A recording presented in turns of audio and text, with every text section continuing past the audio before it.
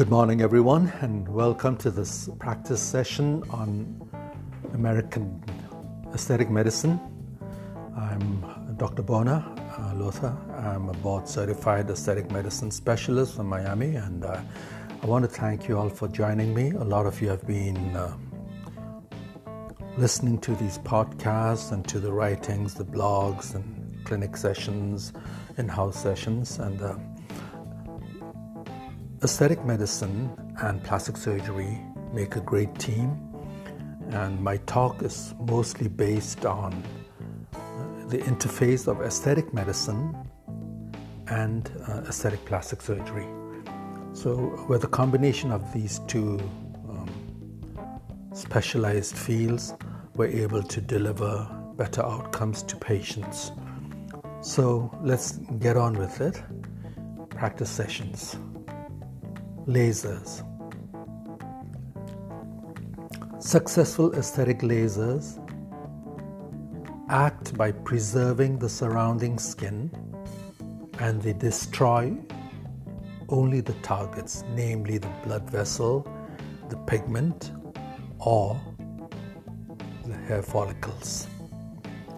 Lasers in aesthetic medicine are used for hair removal, for scar revision, tattoo removal, vein removal, wrinkle reduction, and skin rejuvenation.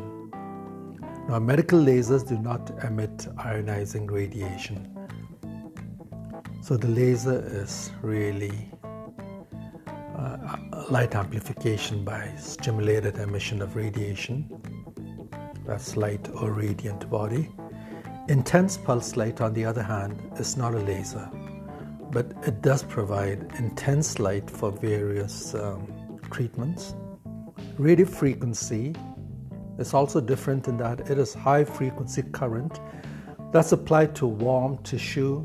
It's not a laser, but produces new collagen formation and skin tightening. In a way, all three help in producing new collagen and skin tightening, so they're all equally effective. Lasers used in cosmetic dermatology are well within the safety zone of wavelengths, unlike the unsafe gamma rays, TV, radio waves, cell phones, microwaves. So the visible ones are argon 485, 514 nanometers, the KTP laser 532 nanometers, the green HENE laser, which is 543 nanometers, the PDL 585, 595 nanometers, HENE 635 nanometers, the Alexandrite, which is 755 nanometers, the diode lasers, which are 810 nanometers, the ultraviolet invisible excimer 193 to 351 nanometers. Then you have those in the infrared invisible, the Nd:YAG, which is 1064 nanometers, the Nd:YAG 1320, Nd:YAG 1440. The carbon dioxide, as you all know, is 10,600 nanometers. Now, the first laser, which is the ruby laser, was invented by Thomas Maimon using the Einstein theory of simulated emission of radiation. Townes, Basov, and Prokhorov shared the Nobel Prize for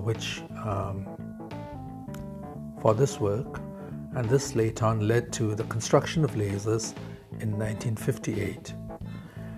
Leon Goldman is considered the father of lasers, and after him, a lot of scientists and engineers have come forward with newer and better versions of the lasers. So this is the first introduction in the uses of lasers in aesthetic medicine. Next, I'll be sharing a podcast on some of the unique properties of lasers and the primary laser tissue interactions. Thank you very much.